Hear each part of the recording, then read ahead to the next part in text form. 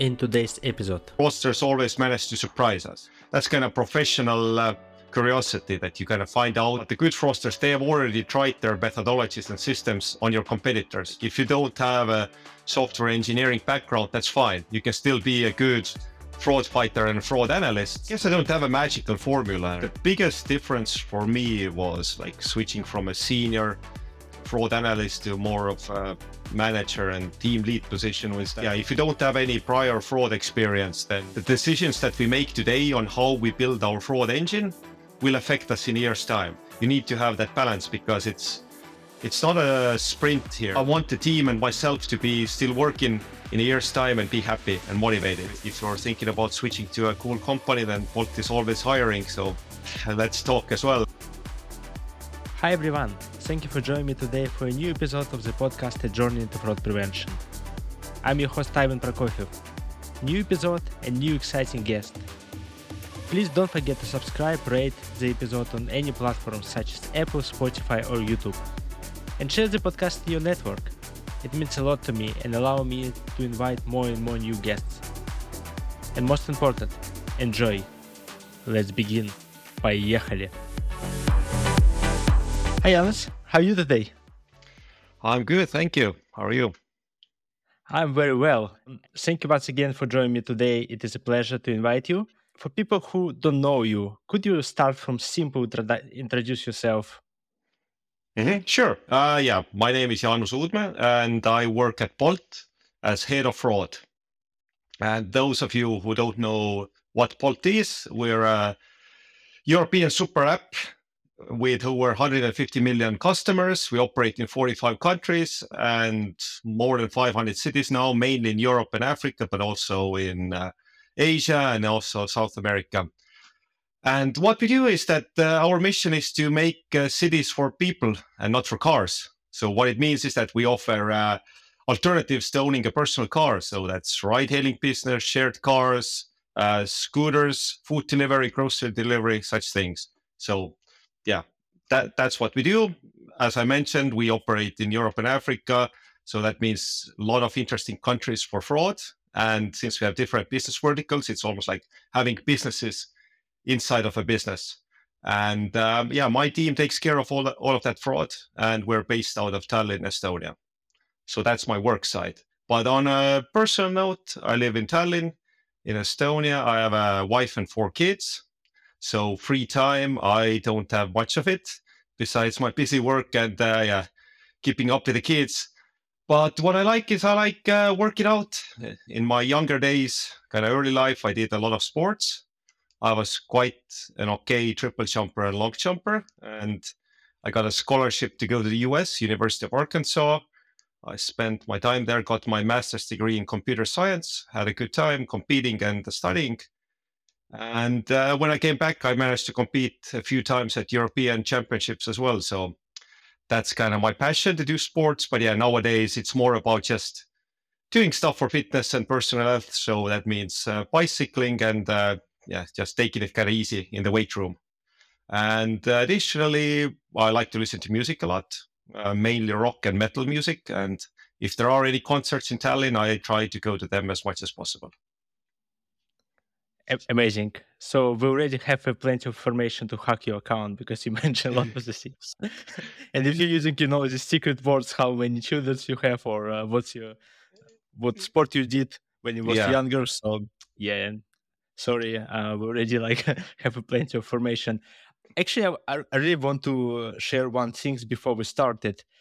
You presented an MRC in Athens where we met actually, and one of my colleagues who didn't know anything about fraud participate first time in MRC, and he told me a presentation from Bolt was a great one, amazing one, and most memorable because you just showcase how it works. And for him, who never saw anything familiar with that one, it was something break his mind, and he started to ask a lot of questions to me, like what's fraud, what it is, how it works. So you did a great job. I would just want to deliver this feedback from my colleague. Thank you. It's good to hear. Yeah, we enjoyed doing that presentation because I enjoy talking about fraud and giving examples. So I'm very happy to hear that other people enjoyed it as well. It was great. Yeah. Let's jump on my first question. It's usually a very simple question. Fraud prevention. What is fraud prevention for you? Well, yeah, interesting question. It's like getting philosophical almost here. But like ideally, that for me, fraud prevention means that we have a plan or a strategy on how to deal with fraud. Because, for example, at Bolt, we're constantly launching some new features, maybe doing group rides, or we're expanding to new markets. So for us, two things are certain. Sooner or later, fraudsters will find a way to do fraud. Like it might happen tomorrow, it might happen in a month with this new feature, but it will happen. And secondly, fraudsters always manage to surprise us. So that means that we don't go crazy before launching a new feature or new market by like trying to come up with all sorts of ways that they can attack us and trying to build all sorts of different rules and systems to prevent that. Like we know the basics, like what we need to cover, we cover them, but then we kind of wait and see what's going to happen.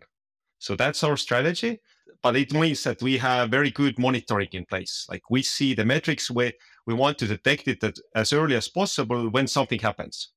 And when we detect it, we need to mitigate as fast as possible. So for that, we have tools and our own kind of fraud engine in place, and we have a good and smart team to actually implement those changes. So that's kind of our fraud prevention. It doesn't mean that we're not going to have any fraud at all, but it means that we are very agile in addressing any sorts of problems that we have.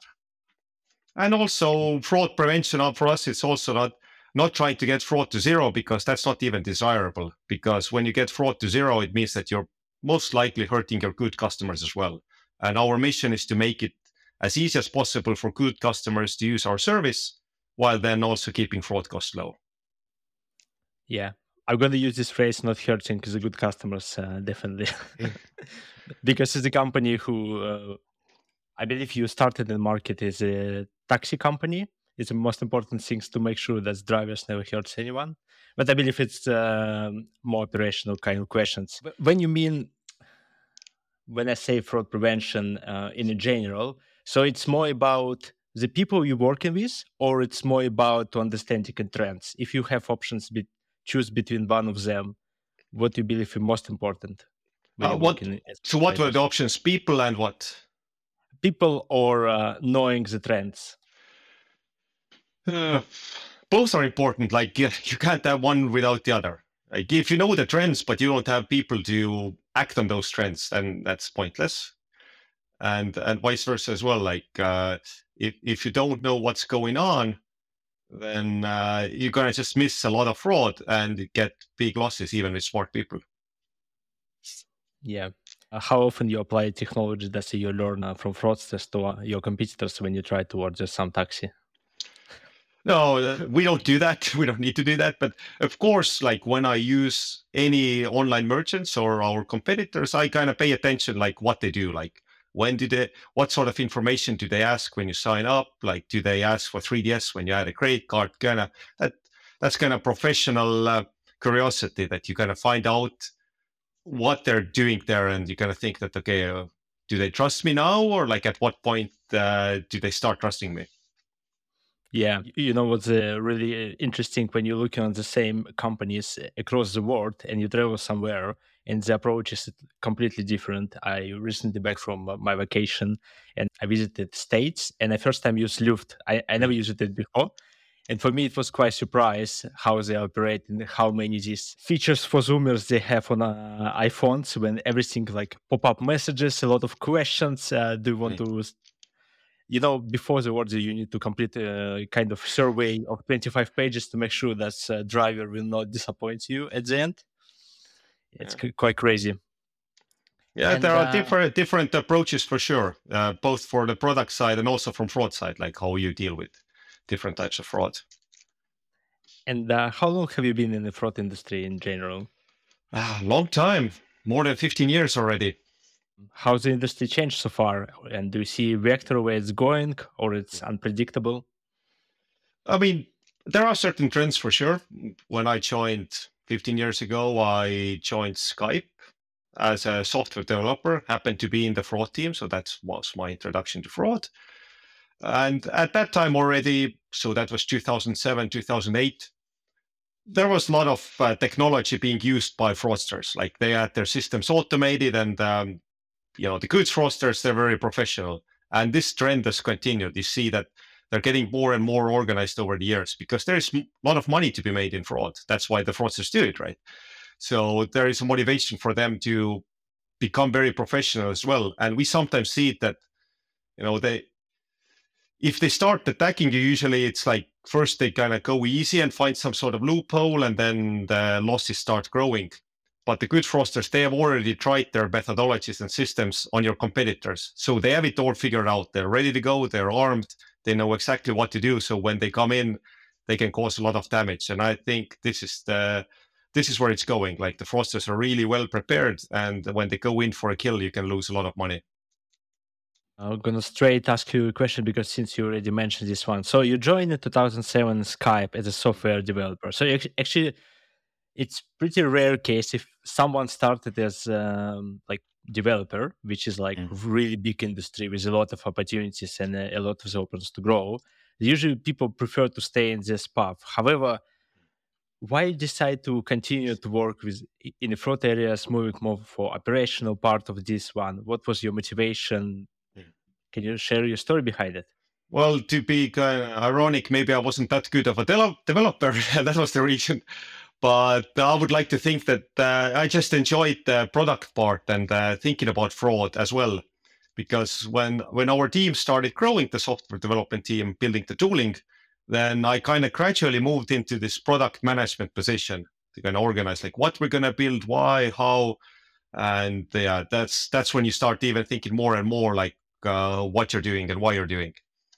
And then 6 years ago, I got an offer to join Bolt. And at that time, Bolt was called Taxified, but it was much smaller. We were just doing this ride-sharing business. And this kind of startup environment sounded very exciting to me. So I was like, okay, let me make that jump. And I went into a position senior fraud analyst. So very hands-on, so programming side, you still do SQL and you're in databases sticking through data. But this sort of going really hands-on and fighting fraud, building rules, coming up with countermeasures, like dealing with customer support escalations, like doing all of that. To me, it was very exciting and I enjoyed doing it. Because it's like solving a puzzle, fraud case. You see fraud losses, and then you try to kind of work it backwards. Like, okay, why are they doing it? How are they doing it? What are the patterns? And then how can you prevent it? So it's like never ending escape room, basically, where you're in. So I enjoy that part. And then when the team started growing, then I took more of a managerial position.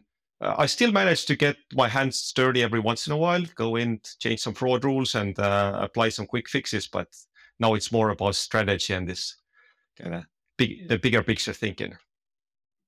We're going to touch a bit later on about your managerial experience because it's one of the questions I would love to hear more about.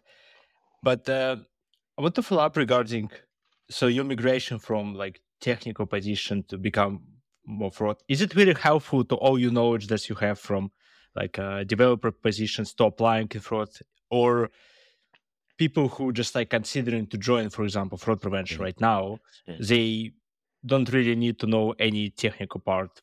For them, it's like just maybe understanding high picture is going to be enough to start position. I mean, any sort of knowledge that you have can be helpful to you. So for me, having this developer background, maybe it was easier for me than to communicate with the developers when I wanted to get some features implemented to help fighting fraud. I could kind of speak the same language. I was even able to read the code that they were writing to kind of understand how the systems work. So it's a plus to have, right? If you know that, but it's not a necessity. Like if you don't have a software engineering background, that's fine. You can still be a good fraud fighter and fraud analyst. And companies are different as well. In Bolt, we believe in doing a lot with a smaller team and heavily automating. So for us, and the people that we have need to be technically strong, like to be able to go into the database and query the data that they need to do. So that's the skill that they need to have, not necessarily programming, but yeah, like working with databases and large sets of data. But in some other companies, yeah, you can get away with not having that much of a technical skills, like you Excel and that sort of things definitely is necessary. But even in my team, we have people from various backgrounds, economics, different kind of engineering.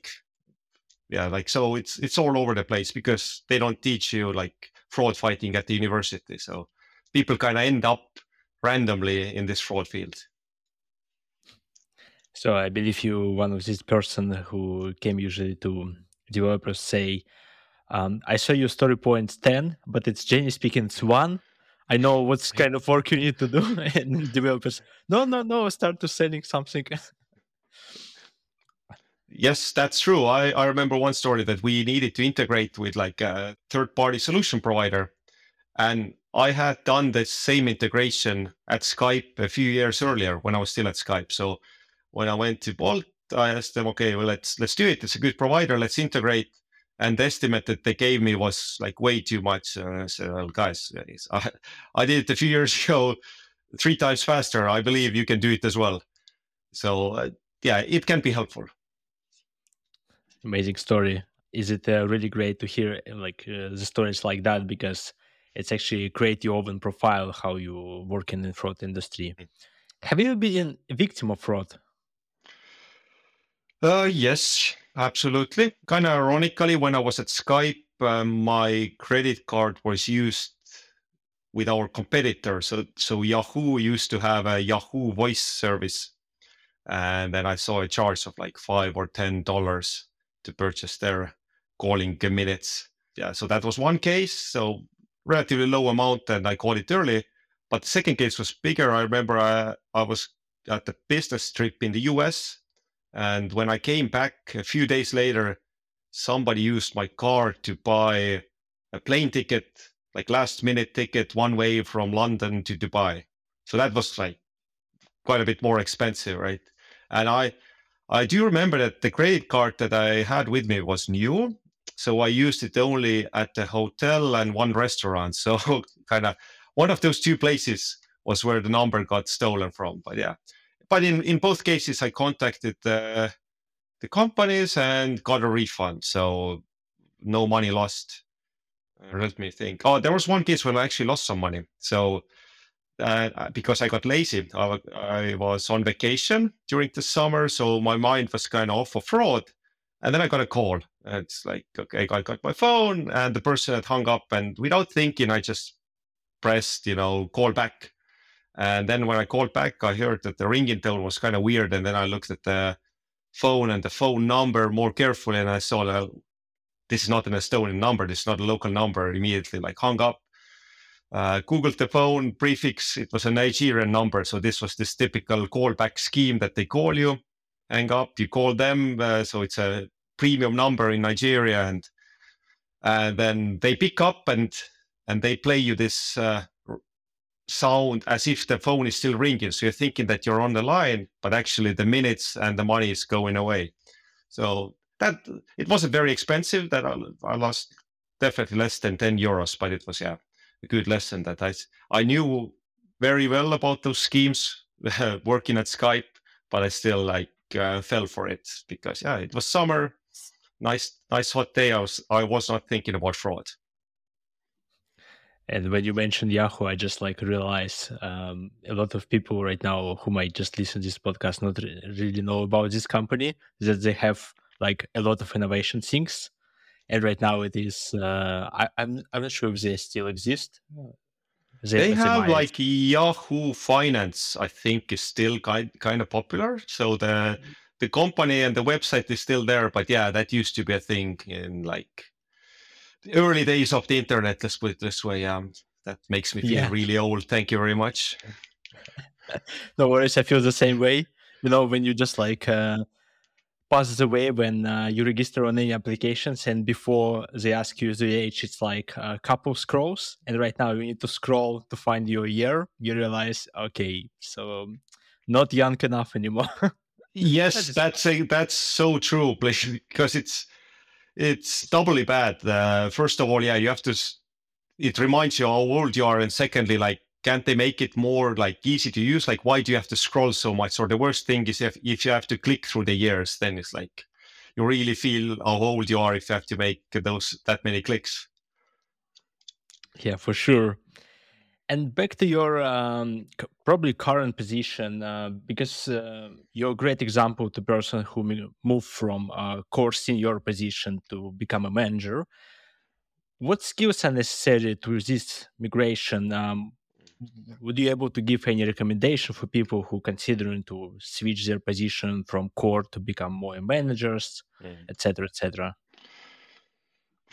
I guess I don't have a magical formula, and I think every company is different. Depends on the structure, like what is required from this job. But I think the biggest difference for me was like switching from a senior fraud analyst to more of a manager and team lead position, was that you are removed then from doing the hands-on stuff. You can still do it and it's fine, like, because you have the expertise and so on.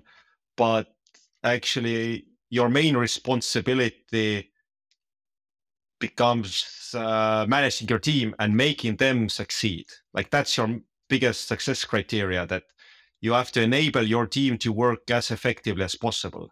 That means giving them, clear guidance in terms of strategy, what we want to do, why we want to do, how we want to do it, motivating them, making sure that they have the right toolings or whatever it is, like in-house tooling or buying something externally, and then also hiring the people. So you really start thinking about how to succeed and why to build something at all and which direction to go. But this execution part of combating fraud, you have to kind of let go and trust the other people that they will succeed in doing that. So that was kind of, you have to switch your mindset a bit, because if you're a good fraud analyst, senior fraud analyst, you have a lot of experience. When you see a problem, your first instinct is to jump on it and start solving it. Like, actually go in, start building a fraud rule, start implementing some countermeasures, like fix. But as a manager, you need to be able to step back a bit and think of, like, is this the better way? Or what's our long-term view? Like, what's our strategy?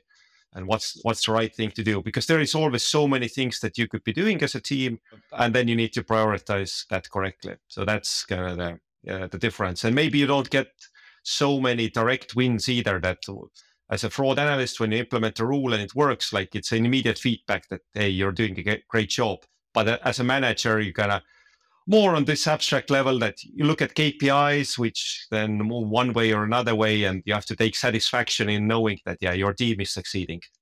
Let's say you open position right now for a team lead in your team, and you have two applicants. One of them really strong from more technical perspective, like more individual contributor, but someone who considering to jump on like more manager position or team lead position in that case. Or you have another candidate who is really good with manager people, but really limited knowledge about how to work with a fraud as from operational perspective. Which one you consider to choose, and maybe you can share a couple of questions you're gonna ask the person to validate what's the right approach here. Good question. Yeah, like, we're talking about very kind of opposite ends of the spectrum here, like very strong individual contributor and then just people manager without fraud knowledge. And I think that fraud is in that sense special, that you need to have that fraud domain knowledge. Like, we don't need like a general like people manager who can, like, we have HR for that. Or if you have any questions like this, that our team leads need to be very knowledgeable about the field, and they need to be able to guide and maybe coach their team a bit. So yeah, if you don't have any prior fraud experience, then I would not consider you as a fraud manager. If you might be very good like payments manager, but fraud is different. So that's, the domain knowledge is definitely required. And then on the other side, yeah, if you have somebody who has a very strong track record as an individual contributor in the fraud space, then what we would typically ask is that, okay, you have certain metrics, right, that you want to get fraud low, but what's a good number for a fraud rate? That's a good question to have, because yeah, like 0 is a good number, for example, but why? Or why not? And that kind of shows the person's level of thinking. Like, are they considering? Because some people are like very good at just putting down fraud. Okay, you know how to build rules, you act fast, very very good. But yeah, as a team lead, you need to be able to think as well that what's the best target fraud rate? Like, how much should we put resources in fighting like one type of fraud, another type of fraud, and how do we scale as a team as well? That's very important for Bolt as we're growing, in existing markets and going to new markets. We need to be always mindful that, okay, in a year's time, we're going to have maybe 30% or 50% more volume. How do we handle it? Like, the decisions that we make today on how we build our fraud engine will affect us in a year's time. So if we get it wrong right now, we're going to really struggle in a year's time. So that the team lead needs to be able to think like this, that how do I make sure that we're successful also in the long run, not just in the short run. Quite interesting knowledge, and probably someone who consider to apply to fraud in boats, they might hear this one. It's quite interesting knowledge. I agree with a lot of things that you mentioned. That's without kind of like dirty hands in the fraud, it's pretty hard to work in this industry. But from another perspective, yeah, some people like I believe problem with individual contributors that's they are waiting, as you mentioned before, quick response, and what they drive people crazy who manage to these positions. They realize, okay, we changed something. I don't know, it's a good bet, and they need to wait time. However, when you're doing before yourself some rules, you already see immediate impact. Mm-hmm. It's not make sense. And do you have any dream position? I mean, do you like consider yourself to moving forwards on some dream position in the fraud industry, and you might working on something right now, improving some of your skills? I think right now, like, the Bolt is growing so rapidly and it's a super exciting ride that I think I can kind of fulfill my career growth ambitions here for the time being, for sure. Like, so that I don't have any like ambitions in terms of a title or official positions like this. I do enjoy making the impact that we're making at Bolt. Like, because the fraud that we deal with, it's very visible. Like, when somebody's we have certain drivers maybe who are acting incorrectly, or riders, like, so it's immediate feedback when you block somebody. Like, it affects the numbers and you can kind of understand how the fraud is happening. So I think that in that sense as well, where I am right now, it's a good place to be. And yeah, being part of this growth of Bolt and the success story and how we're changing really how people move around, it's a great place to be. Happy to hear, and I believe people from your team also more than happy to hear this one. If you're tired of fraud prevention, where are you going? Then I go on a vacation. Yeah, because I really do believe that having a good work-life balance, that was actually one of my main worries when I was coming from Microsoft, because yeah, Skype got acquired by Microsoft, so I was officially part of at Microsoft 6 years ago. I was a little bit worried that at the time I had already 2 kids, things going on in my life, that when I go to a startup right now, like, does it mean that I need to work 7 days a week, 12 hours, like, and I won't have a life at all? Like, I'm really getting too old for that, right? But I was assured by other people in the company who also had families and everything that, yeah, it's possible to keep that same balance. And I would want to believe that I've managed to do that myself. Like, of course, when we were dealing with fraud, sometimes you are working on weekends. There's a fraud attack.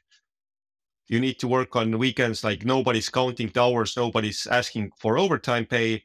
But then you need to be mindful also that, okay, the attack is mitigated.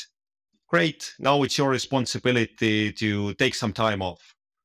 And in our team, I've really encouraged people to also follow this culture. I don't count their hours. Like, I say, it's your responsibility that if you work on Saturday evening, that take some time off, whatever, like, do whatever that you want later on Tuesday morning, like sleep, read a book, watch Netflix, go for a walk. But you need to have that balance, because It's not a sprint here. Like I want the team and myself to be still working in a year's time and be happy and motivated. So it's a marathon. You need to kind of, yeah, work hard and then rest as well. So yeah, that's where I go when I get tired of doing this fraud stuff. Really like how you present that example to your team. That's it is the work-life balance is important because everyone forgot about it. I have some friends, they're not only in the fraud prevention area, but in different kind of areas who overworking, and some of them end up in burnout for half a year, and it's a lot happens because they looking on their manager who just like sitting at the end at work and replying all emails at nights. The manager is kind of like great example and believes they need to do the same things. But you, since you're presenting as a different kind of culture, I believe your team more sufficient and they're more happy on the working long term. And I wasn't sure if we're looking at the statistics in your team, it's not after 1 year like 99% of people leaving your team. It's probably they can. No, It's no, no, no. Yeah, we have people in the team who have been here. Like the guy who was there before me, Mark. He's still there. He's gonna have his 7-year anniversary in the spring, and there are people there for like 3 or 4 years. So yeah, like. So I'm really happy about this part. And what you mentioned about, for example, yeah, setting an example in terms of answering emails or stuff like that. Well, we're a startup, so we don't really do emails. We have Slack. But so in Slack, you have this great feature because sometimes, yeah, I put my kids to sleep and then I have a great idea comes to me like, okay, we can do something better. And then I go write the Slack message. And in Slack, you have the good feature to say, okay, don't send it now, send it in the morning. Because even if you write into this message that, hey, let's talk about it in the morning, don't worry about it right now, I know if the person sees it on their phone, they start thinking about it. And that's a problem then because they start working basically. So I just schedule it for later to have some more sanity like this. I'm really waiting when Slack introduce the features the same they have in Telegram when you can send a message without sound and notification, because Mhm. it's another great thing. So you just like send message and person who get message not get any notification once they open application. It's gonna be very useful. But schedule messages, it's a killer feature. I believe everyone. I would encourage everyone using this one specifically at night time, or if you're working from different time zones. It's quite useful. Absolutely. To be honest, I don't have any other questions left. However, if you want to share anything else, or if you have any last Yeah. advices for people who considering to join fraud or stay here without motivation and consider to left fraud fight areas, it's a great time. Okay. Yeah. Like I said, I really enjoy this field. To me, it's exciting. It's like chaotic at times, right? You can plan ahead, but then fraudsters surprise you, and you have to deal with it, and you have to adapt really fast. So I like it, and I understand it's not for everybody either. So it's okay if somebody says that no, I want to work in a more structured environment. Like you can go into accounting; it's more structured there, right? But yeah, if you enjoy kind of saving the world sometimes and being under the attack, and then when you're under attack, it's super stressful, of course, because while you're losing money, the upper management is asking questions. So it can be stressful, but if you know that, okay, in the end, you will pull through, it also gives you kind of immediate feedback and good sense of accomplishment. So that's very rewarding to me personally. So I would, yeah, if you're thinking about having a career in fraud, like I would definitely ask people to check it out. Or if you're thinking about switching to a cool company, then Bolt is always hiring. So let's talk as well. But yeah, one thing is definitely about this. It can be very stressful. So that means that you need to enjoy the process. Like if you don't enjoy the process of kind of putting a rule in place and then seeing half an hour later how fraudsters just bypass it and you have to go again and again, this is frustrating, but at the same time, you have to enjoy it. So I always bring parallels from sports because I did it. In sports, it's the same thing. Like all these good athletes, they put in a lot of work and it's a lot of grinding, doing the same exercising, doing the hard work, sweating a lot. So you have to put in that work in order to become good and successful. So that's how I try to also motivate my team and myself with those words. So sweat on the work, yeah. Yeah, well, no, it's about enjoying the process, like, and that's why in our team we joke around a lot. Like, okay, we have our daily stand-ups. That's our routine. All the operational people, like, not engineers, have their own stand-up when they talk about stuff, but we have our operational stand-up. It started, I think, at COVID times, because before that we were in the office. We were naturally talking anyway, but then at COVID we did officially the call. So everybody presents something, like what they did yesterday, what they're going to do today, any blockers. But that's not the main point of that meeting. The main point is the first 10, 15 minutes when we just joke around, talk about what's going on in the world, what's going on in the company, so that the people are more like as one team and are hopefully motivated in a positive way and enjoy working together. Because it's in fraud, I believe also it's collaboration, brainstorming, bouncing around ideas that you have. Like, you're trying to solve a complicated problem, so it's good to get some help and some other feedback from other people.